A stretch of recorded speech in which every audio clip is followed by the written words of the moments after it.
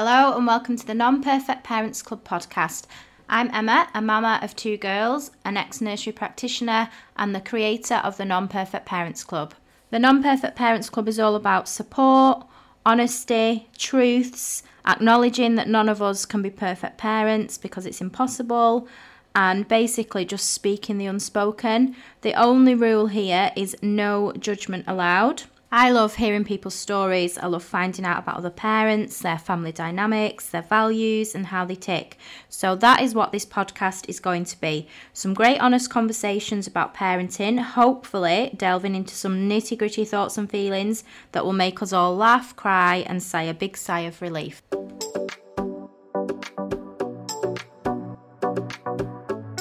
Hello and welcome back to the Non-Perfect Parents Club podcast. Today I'm joined by Ruby. Hi Ruby, welcome to the podcast. Thank you for joining me. So if you want to introduce yourself and tell us a little bit about your family dynamic and any heritage. Hi, I'm Ruby. I'm an artist and zine maker. My business is called Dotty Delightful. I have 3 sons. They are 25, 26 and 29. And I live with my partner, and I was a single mum for 8 years before I met my partner. In a domestic violent relationship before that, which was quite difficult with 3 little ones.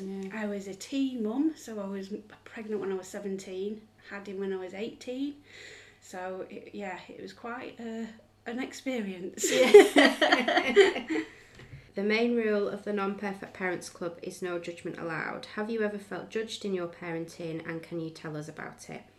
Oh gosh, yes. So my eldest one, he was 2 and he had the MMR vaccines, and the day after he started bashing his head against the fridge, screaming. So I took him back to the doctor, explained what was happening, there was something wrong with him and stuff, and they said no, he was fine, he was just tired or whatever it was. And I kept going back and saying he's different, he's not like a light. Before he was all cheerful and, happy, and then after that he wasn't. It was like he wasn't in his own body. And this went on for years. So I had to go to parenting classes because they said it was me. I had to go on courses, how to be a better parent, and it was awful. It was with people that were criminals or people that kids had been in care and stuff, and I thought, I'm not like any of these people and it's not me. But because he was so happy in himself, like if you talk to him he'd smile, so they'd always say, oh, he's got a nice smile, and as he got older, oh, he's so polite, and it's like, but he does things like set fire to furniture in the middle of the night, or he has proper massive meltdowns. Being young and stuff, I didn't have a clue about anything. Say, do you think some of that judgment was because you were a young mum? Yeah, definitely, I was, and because the police used to come to our house a lot because of their dad being violent, I think there was already a thing of, it's because of that, it's not actually because there was an issue. And it wasn't until he was 15 and he set fire to a park in front of a fireman, which is ridiculous. And the fireman and policeman brought him back to our house and said, there's something not right with this lad. Like, even dodgy people don't on purpose set fire in front of a fireman. And I was like, I've been saying this for years. So they both wrote a statement out that I could take to the doctor, and he finally got seen by the psychologist, and I think it was a psychiatrist as well, maybe.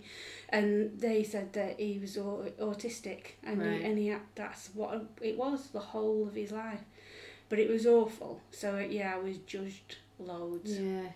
And in terms of your relationship, so was that already violent when you had the children, like before you had the children? No, not at all, no. So when I got with him when I was 16, and then we had James when I was 18, and then he was fine, he's really nice. And then I got pregnant with Adam, and he was fine.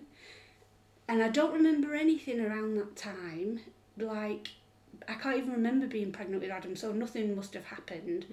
And then after having Adam, I found out that he'd been trying it on with all my friends while I was in the hospital.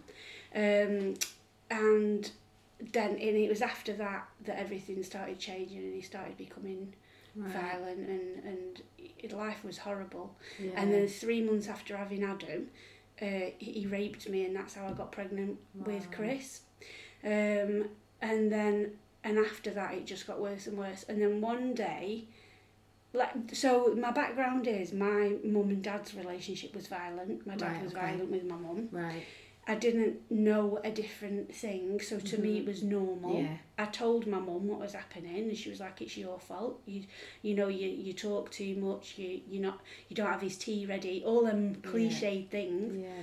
And I said to my dad, he took me to the hospital when I was for antenatal, and I said, "Dad, I really need your help. He's hitting me. He's doing all this stuff to me." And he said, "Well, it's none of my business." And he wouldn't help. So in that situation, I felt like I had nobody to talk to. Yeah. I wouldn't ask a professional because all my experience with professionals, I'd been let down by them. Yeah. So I wouldn't turn to anyone. And any friends I had were all in violent relationships too. Yeah. So it just seemed normal. So, but what changed it was, he came home one day, James was 5 at the time, and he ran up to him, Daddy, you're home. And he had steel toe cap work boots on, and he kicked him. And something in my head snapped. And it was almost like, for the first time in all them years, I could see this isn't it. And that's how I got the police to come and take him away. And that was how we ended up splitting up. Right. It's like my mum instinct kicked in. Yeah. Do you know? Yeah. Do stuff to me, it's not right, but do stuff to me, but do it to the kids, it's not happening. And so how did that, once you'd split up, how was that relationship then? Because obviously you've still got the kids together. Yeah. Was that still quite, It was difficult because, so I was brought up a Christian, really in a strict Christian household, so I've never really done anything, so me getting pregnant was a massive shock. But being with him from I was 16 till in my mid-20s, I'd not gone out, I'd not done anything. So I started getting new friends, going out drinking, taking drugs, partying. I was always having parties at my house and stuff. He carried on being like he was. Right. So there was this conflict of I was living a life and he was the same, but in a worse predicament now because he didn't have his family. So every other weekend he'd take the kids, and then every other weekend I'd have them. And they started coming home really upset and like sad and saying, "Oh, Daddy's done this and Daddy's done that." And trying to talk to him, there was no co-parenting going on. And at the time I was on benefits, I was like really skint on benefits. And I'd asked him for shoes for James for school, because he worked a full-time job, because he didn't give any money for the kids. There was no, what's it called, where they give you money, Oh yeah. I can't remember the name of it. That wasn't there anyway. And he said, "I've got no money." And then he turned up in a brand new sports car. So I took a baseball bat to it. So it was like, that was kind of the dynamic, do you know what I mean? Yeah. I mean, when I say it now, I think, well, what on earth? But back then, all them years ago. Anyway, so I had a new boyfriend, and the kids had said to him, "Please don't make us go with Daddy." And he says, "You've got to go, it's your daddy's time, you go and have a nice time at the weekend." And he said, "He hits us. If we get out of bed, he hits us." So he said to him, "If Daddy hits you today, you say to him that," he was called Craig, "Craigie will come and punch him in the face." I went, "You can't say that." Anyway, so within half an hour I get a phone call. "How dare your boyfriend threaten me?" I said, "Have you hit the kids?" "It doesn't matter." I said, "No, have you hit the kids?" So from then on we went to solicitors. He had to have supervised access. He never turned up. And then we got a letter from his solicitor saying, "I don't want anything to do with the children ever again. I've burnt all the toys. You can tell them that." That's in this letter. I've got rid of all the stuff. I was just like... So I kept all of them letters because I thought when they get older they might say, "Why didn't you let us see him?" Or... And then when James was 11, he come home one day crying his eyes out. He'd seen his dad, and his dad had tried to drag him in the car and take him. And then nothing. And then when he was 15, he turned up on the door and said, "I want to see James. I'm not interested in the other two. Just want to see him." And James really wanted to see him. And I said, "Okay, you can go for an hour, but you make sure you come back." And then it was 2 hours, and it increased bit by bit because I didn't trust him. Yeah. And then the first time he'd stayed, I think, all day. James come back and he was like, "You still here?" And I was like, "Where would I be?" And he said, "Daddy said that you'd have ran off. You'd have took my brothers and ran off because you never wanted me." And I was like, after all them years, he was still messing with his head. And because of James's autism, he takes anything that anybody says as the truth. You know, he hasn't got that filter of thinking, hang on, this is a manipulation. He just, so then that was that. So he's never seen the younger two. He's never been interested in them. And James went to stay with him when he was 18 for a month, and they ended up fighting with each other, punching each other, and he's never seen him since. So it was really difficult, but in a way, I'm glad that I didn't have to co-parent with him all them years. It'd have been awful. It was better being a single mum, I think. And did you find that hard as a single mum? I found it hard being a mum and being me. I wanted my own life. I wanted to do my own things. I had a whole plan of going to London and doing fashion, and then because I'd got pregnant I couldn't do that. I felt like my life had been taken away in some ways, and I was still trying to live a single woman life with 3 kids.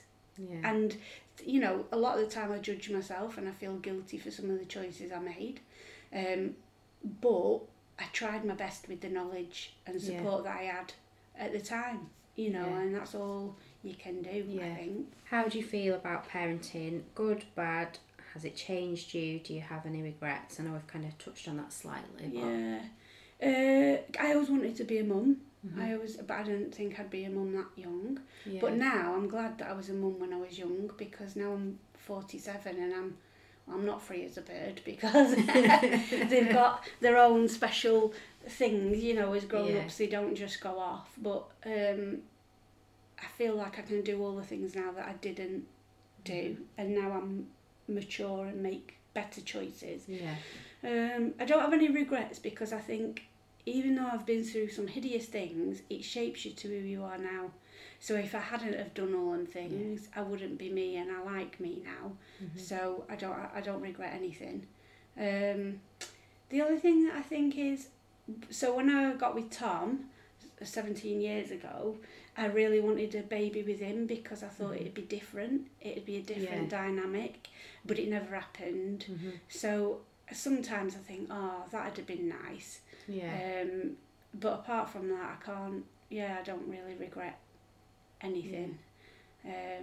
But it has shaped me, and it has changed me, because I've seen through the kids' eyes the magic in the world again, where I'd lost it a little bit.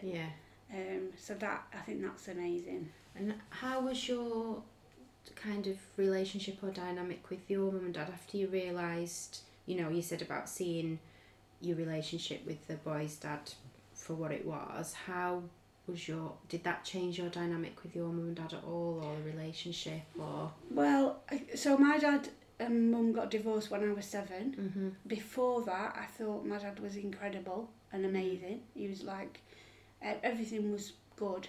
I didn't know we were poor. I didn't know that there was trouble, because everybody at school was the same. So it's like you didn't know anything, and I wasn't allowed out of the garden gate to see other kids or play with other kids, because we were Christian and they wasn't. So I didn't know a different thing.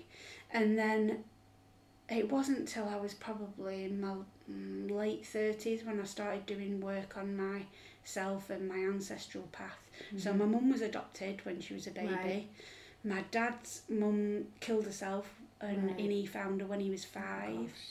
And he went to live in a home with nuns, and all his brothers and sisters got split up all over the country in different homes and stuff. So there was no roots. We didn't have any roots. So I started doing our family tree. By this point, both my parents had died. And I found that there was... So we've got a massive family all over, and that made me feel like I had some kind of stability and roots. But it made me see my parents as both wounded people that had come together trying to make something work, and they were just, I kept thinking of them as little children. How would they be as little children? And they'd have both been so hurt and upset and sad, and as adults they'd not done any work on themselves to change that. So then they're trying to get together and make this thing work, and it was never going to work, ever. So I feel like, I just feel sorry for them, really. Yeah. That was their experience. And I don't feel, I didn't have a bad childhood. I had an amazing childhood. You know, they did the best that they could. Yeah. The same as what I've done, and a lot of that has shaped how I parented my kids. The way my mum was with me. I've gone off on a tangent now. I can't remember the question. I was just asking if it changed, if your dynamic or relationship with your mum and dad had changed when you saw your relationship with the boy's dad for what it was. So I saw my dad once a week because he lived away at that point, and I was angry with him, really angry with him that he didn't help me. And I went off him. I didn't like him really very much anymore, and I saw the way that he was with my children in a different light, like he was very short-tempered with them and stuff. And then my mum, she took the dad's side. She loved him. She thought he was amazing. She was really angry that I'd got the police to take him off. She was really cross, and then she kept trying to come, and she favoured James over the others, and she blamed me for his autism. She didn't have a clue what it was or anything. So my bad parenting, as it were, is why he was like he was. And when he went to stay with my mum, he was very different because she had rules and strict things, and he liked that because that's what he needed. I didn't. I was like a carefree parent, you know. One day we'll go here, one day we'll go there, so he didn't fit well in that. I didn't know that at the time. So our relationship fractured quite a lot, especially when I started taking drugs and drinking, and you know, she's never done anything like that, so she was really disappointed in me. And I was just like, oh, whatever. But now I'm older, I think, oh, I really wish she could see me now. I wish she could see that that was just a little brief period, and now everything's really good, you know. So, it did change. Again, we've kind of touched on this a little bit, but is there anything in your life that has shaped how you parent that you're happy to talk about? Are there any situations or circumstances that have affected this? So I think I've really changed in the past couple of years.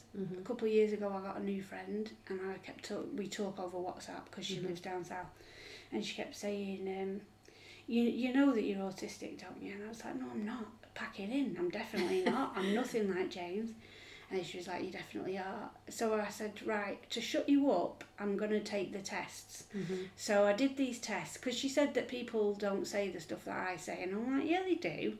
And she was like, they don't. So I did these tests, autism, ADHD, and there was other ones on there. So you filled out all the forms and everything. Anyway, it came back that... I'm ADHD. I've got sensory processing disorder, which makes so much sense to me now, which is very similar to autistic traits, which is, I think, why she thought that that was that. And also dyscalculia, which I never knew. I've always struggled with maths, but I just thought I was useless. So then I started on a really deep rabbit hole of all this stuff, and like, how have I coped for all these years with these things? And I felt guilt and like grieving, like my life could be so different. And there was a point where I thought, no matter how many courses I do, no matter how many things I put in place, it's never going to be different. I kept trying to, all these years, I kept trying to trick myself. The kids used to laugh at me. Oh, here she is, another plan. Right, we've got a plan now. How long's this plan going to last? I'd have them stuck on the fridge. Right, kids, we're going to get up every day and this is what we're going to do. And they'd be like, yeah, Mum, yeah. Because they just knew it wouldn't. Anyway, interestingly, so James is my eldest and Chris is the youngest. And Chris has got mental health issues. Adam hasn't. And when I told them about my test results, James and Chris both went, oh yeah, what are you sharks? We're not. And I was like, what? And Adam was in complete denial. Right. He's like, there's nothing. No, you're not. You're definitely not. And I think it's because he's grown up with two brothers. None of them get on with each other. Right. Two brothers that have got deep issues, and he doesn't want somebody else in his family to have more issues. Right. And it's been interesting talking to Tom, because Tom was in denial as well. He was like, no, that's just you, doesn't? And then he saw all the questions and answers, and he was like, oh yeah, you do that. Oh yeah, oh. And I said, you take the test then. If you think it's not right, you do it. And he did it, and he got such a low score on everything. So it showed that it's not, Anyway, so since then, I've treated James and Chris so differently, because now I understand that all these weird quirks, that's what they have. So when I used to think, well, Chris is just being rude to me, going, don't make small talk with me, I'm not interested, I'd take that as a deep offence. But now I realise why he's not interested. So that has changed me. But I so wish I'd have known all them years ago, because I'd have treated him completely different. James and I have had a really good talk about a year ago, and I said, I'm so sorry, James, for the way that I treated you, because I didn't know what to do. And he said, Mum, I was an arse as well. Just because I'm autistic, I was also that, It wasn't just that. So we've really come together now, and our relationship's much better, which is good. That was something I was going to ask, is obviously now they're older, what's your relationship like with all of them? So with James, it's good. He lives in sheltered accommodation in Chorley, because he can't live on his own. And we're looking to see if there's somewhere here that he can move to, because I think he feels out of it, really. So that's good. We see him very sporadically. If we're together too long, we start grating on each other, because in my head I always think he's capable of much more than he is. And when he isn't doing stuff, I just think, why are you being lazy? Even though I'm the same, So we see him sporadically. Adam moved to Lancaster, but on Saturday he's moving to Barrow, because he's got a new girlfriend, and they're moving in together. I don't ever have to think about him or worry about him. Everything's just fine, Our relationship's weird, because we get on really well, but since my diagnosis, I've realised how many things he says to me actually that are normal things. This is really hard to describe, but if I've been to town and I'm completely overwhelmed by all the sights, sounds, smells, everything, when I get home, every time I'm really hot, I'm really sweaty, I really need to take all my clothes off, get in the shower, get a cup of tea, and just sit there, just for a bit, just to calm down. Whereas Adam doesn't experience that. He just goes to town and comes home, and we don't. So there's that mismatch of understanding. So on a surface level, we get on really well. He's great company to go out with, because he loves nature and adventures. We have a great relationship on a, it sounds horrible saying a surface level, but not in a deep way, if that makes sense. And Chris, it's just awful. He lives at home with us. He goes to uni 1 day a week, and the rest of the time he doesn't go out anywhere. And he blames me for everything. I think he blames me because he doesn't have a life. This is his words, he doesn't have a life. He's also transgender, so he's got a lot of mental stuff around that. And every time I've tried to get him help in mental health services, they've been useless. And so he's got no respect or no faith in them that anybody can help him. And it's really terrible, and we don't get on at all.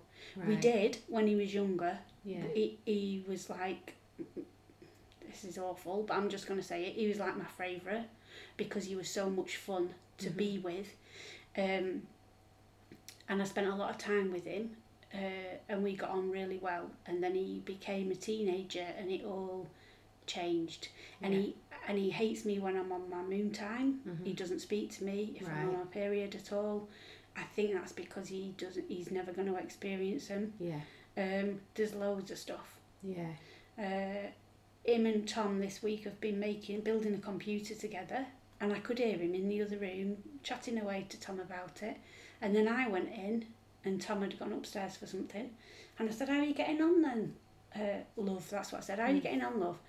Do not call me love, and it doesn't matter." And I'm like, and 1 minute ago you was really lovely to Tom, chatting, but you can't do that with me, and it does break my heart. I was going to say, is that hard? Really hard. I went off and I just cried because I just thought, I've not actually done anything. He blames me for not having two parents. He blames me that he was a child from coming out in certain circumstances, you know, as he did. And the only reason he knows about that is because he said he'd seen something on somebody's podcast a couple of years ago, and I was mortified because I didn't think he looked at anything that I did because he's not interested.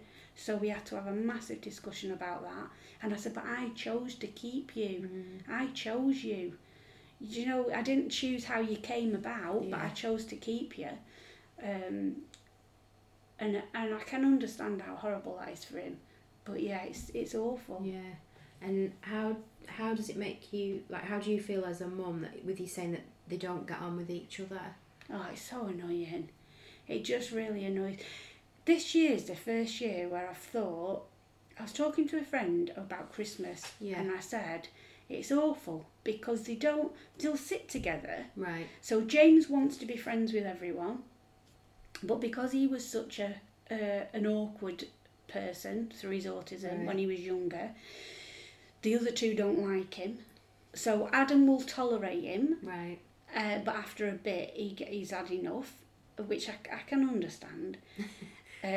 Chris hates both of them because they're both doing their own thing, and he says, "Oh, Adam's a golden boy because he's got a girlfriend, he lives in his own house, this, that and the other.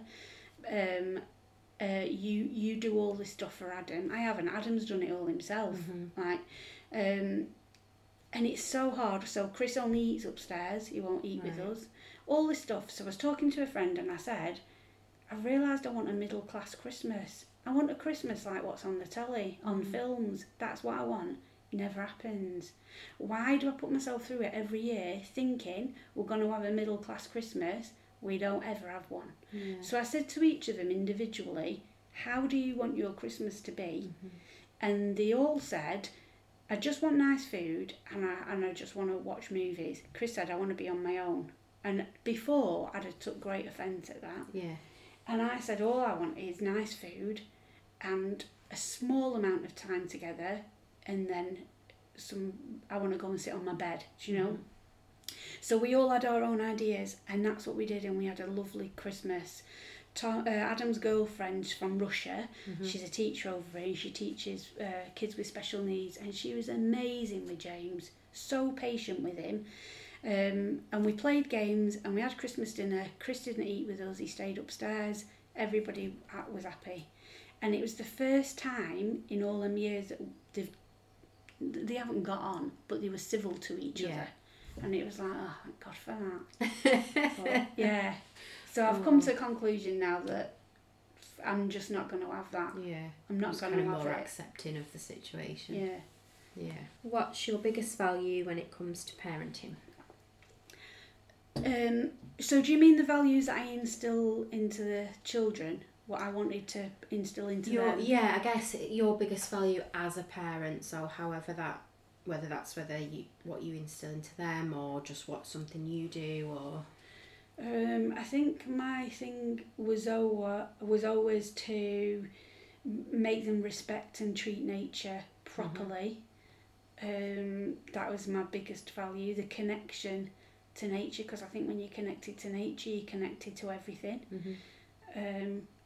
Litter was a massive one. You don't ever drop litter. This is a really stupid one, but always saying your teas. So if you say water, you've got to say water. Probably been cringing at me. I'm really bad for that. Oh, I have not noticed. I haven't noticed. So I'd be like, you have to say your teas. So that was, I mean, it's ridiculous, but that was a thing that I used to like really instill. But nature's my biggest thing, I think. Having that curiosity. Yeah. And so what did you, because obviously from the little bit that I know about you, what did you do to kind of instill that? So we turned our backyard, and it was a yard in the middle of a town, we turned it into like the good life. So we had allotment, things that we built. We had chickens in there from being little 1 day old and stuff. So they grew stuff, they knew where stuff came from. I home educated the two youngest ones. Did you? I took them out of school when they were 7 and 8. Right. So for home education, it was learning where your food comes from, you know, how far it's travelled, all that kind of stuff. How to use herbs as herbal remedies and natural remedies, what you do with animals, and you know how you look after them, all that kind of stuff. We had an allotment as well, so they did beekeeping. Just anything like that. And their school work, we'll loosely say that, was all based around hands-on learning. So how to bake, how to change a washer on a tap, you know, how to fix a washing machine if it breaks, all the things that you need really, alongside a basic thing of English and maths and stuff. But it was all hands-on connection to nature. And do you see much of that in their lives now? Definitely with Adam.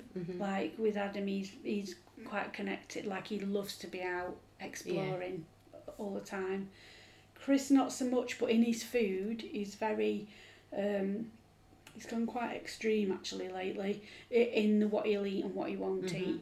But I think that's to do more with his testosterone and stuff. James not so much, but he's always cared for animals and he's always cared for little kids. He's always been like that. But I think because he lives in the middle of Chorley, there's not much thing for that, you know, with him. Yeah. What has been your biggest challenge so far? As a parent, understanding that they're all really different. And this is an awareness now as a reflection that the time you have with them is so short, and the trouble is when you're in it, it's so hectic that you don't appreciate the things. So you think it's going to go on forever, and it just doesn't. It's gone before you know it. And in my head, I thought they'd get to 18 and then that'd be it. Off they go, and I'd be free, and that isn't it at all. It doesn't work like that, does it? Not at all. There's always something, a new level of something. What was the question again? Sorry. Your biggest challenge. Oh, my biggest challenge. So my biggest challenge is that they're not me. That's my biggest challenge. They're not me, and they've got their own individual needs and their own individual journeys. And no matter what I think they should be doing, they're going to do their own thing. That's something it's never really mentioned to you, like before you become a parent, or it's never really talked about, is it? And that's something that's so hard to kind of acknowledge and accept as a parent. It is, because it's like you've been put with all these little random strangers. And you've got to figure them all out. Yeah, you've got to work it all out. But while you're working it out, you've got to look after them at the same time and look after yourself. And it's like, hang on a minute here. What are you doing? You're really odd. You don't fit into these other people. Like, it's, And that's it. And once you've had one, you're getting to know them and stuff, and then you just expect another one to be the same, and they're not, are they? They're completely different. And you know, even though you might be raising them the same or doing the same stuff, they're a different individual person. And then no one kind of tells you, well, you figure out this one, but then you might have to change tact with this one and do something different, but while you're still doing the other thing with the other one. And it's like, oh my goodness, like, And like you say, how do you do all that and then look after yourself and keep a house and if you've got to work and a relationship going with your partner and it is really tricky. And my other little bit of advice is, if you're going to have children, have them in equal numbers. I found having 1 and 2 was great. As soon as I had 3, it was weird, because whenever you go out to somewhere, it's everything's served in 4s or 6s, and there's always this odd one out, or when one wants to sit next to you and the other one does, and then you've got a random one. Where are you going to sit? You know, it's like, but if there was 4, they could pair up together. So I found that really, don't ever have 3, have 2 or 4. Last question. What do you wish you could change about parenting in general, as in for everyone? I think that I wish I could change that mums could be honest with each other, and that you don't have to... Everybody parents differently and it's all right, but we've all got loads of things that are in common, that are struggles, in common struggles. And as women in general, even not as parents but as women, it's like we have to pretend that everything's all right. And even if somebody says to you, how are you? And you go, oh yeah, I'm fine, but you're not. You know, and if more women were honest and said, like, I remember going to playgroup when they were little, and you could see people struggling, and I was struggling. I had postnatal depression, but you wouldn't openly say, look, I'm really struggling today. You know, there's some things that I've done as a parent that I still now feel dreadful for. When Chris never slept through the night, and one morning I'd woke up and he was screaming, and I picked him up to throw him across the room when I was still in bed, and my partner grabbed hold of him. He went, what are you doing? And I went, oh, I don't know, I just wanted him to stop crying. And in that instant, I didn't know that was a child in my hands. Do you know what I mean? But if I'd have said to my health visitor at the time, this is what I'd done, there'd have been loads of things in, you know, oh, this is, you're a dangerous mum, this, that and the other. No, it wasn't that. No, I just needed some help.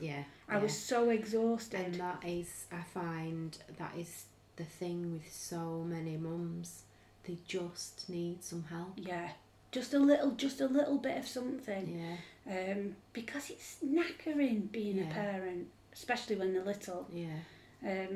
So if we could all just be honest and I love what you do, because it's not about judging each other. But you know, if I'd have said that in playgroup and said, this morning I nearly threw him across the room because I just wanted him to stop crying, they'd have been horrified. But there could have then been another mum that thought, well, I've done something like that. But we don't speak up. No. So I think it's important to have these conversations, like unfiltered, but not feel, if I say this, I'm going to be deemed as a bad person. Is there anything else you want to add before we finish? Just that, with hindsight, and a lot of old ladies, a lot of old ladies say this, if you've got little ones, all the things that you think matter don't actually matter. It doesn't matter if your house is spotless. It doesn't matter if you've got makeup on and you look put together. It matters that you spend time with your kids doing the things that you and they really enjoy. Because at some point they're going to be older, and you can, if you want, you can have a spotless house then. And it doesn't matter that you've not done the hoovering for a week, but if your kids are fed and they're happy, that's most important. Don't feel like you've got to be all things to everyone and look the part. I think it's actually being active in it. I wish that is something that all mums would realise earlier on, because so many don't realise it until the children are grown up and they look back in hindsight. And that's something that I wish that not even just realise, because I think there's a lot of mums that do realise that, but they just can't quite change it, and they still feel like they've got to keep up appearances or be this quotation good mum by doing all that, and that isn't what makes you a good mum. No, not at all. No. My house was spotless when my kids were little because it was the only thing I could control. I couldn't control anything else in my life, but I could control the house looking spotless. So I thought, when the health visitor came or a friend had come, they'd go, oh, isn't she a good mum because the house is tidy? I wasn't. I was falling apart. My relationship was awful. I couldn't cope. I'd fall asleep at the drop of a hat because I was exhausted. But because it looked like I was doing a good job, people thought it. So it's not it at all. Just take that time to just say, oh, the other thing is, sorry. No, you're right. The other thing is, and this is a really big thing that I wish I could go back, when you're feeding your baby, if you're breastfeeding it's different, but if you're bottle feeding your baby, actually spend the time feeding the baby. Don't just like prop it up with a bottle or be on your phone while you're feeding the baby, because that feeding the baby thing, even though you think, oh, I can multitask here and stuff, that is very short, and once it's gone you really miss it. You really miss that closeness of this little magical creature that do you know what I mean? So that, and I did it loads of times as well. Oh, while I'm feeding the baby I can just do this other thing, but now I wish I'd have just sat down and sleep. When your baby's asleep, just sleep. It doesn't matter that your house is a tip. Just have a kip. No, sleep's more important than a lot of other things that we do when we could be. Definitely. Sleeping. Yeah, not far. If you've enjoyed this podcast, please don't forget to follow, share with other parents you know, and if you haven't already, please leave a review on the app that you're listening on. A new episode is released every Monday. Follow or subscribe to be notified when each new episode goes live. If you would like to be a guest on the podcast, please get in touch via any of my social media channels, website or email. Thank you, Ruby, for joining me on today's episode. It's been great to have you, and thank you to everyone for listening.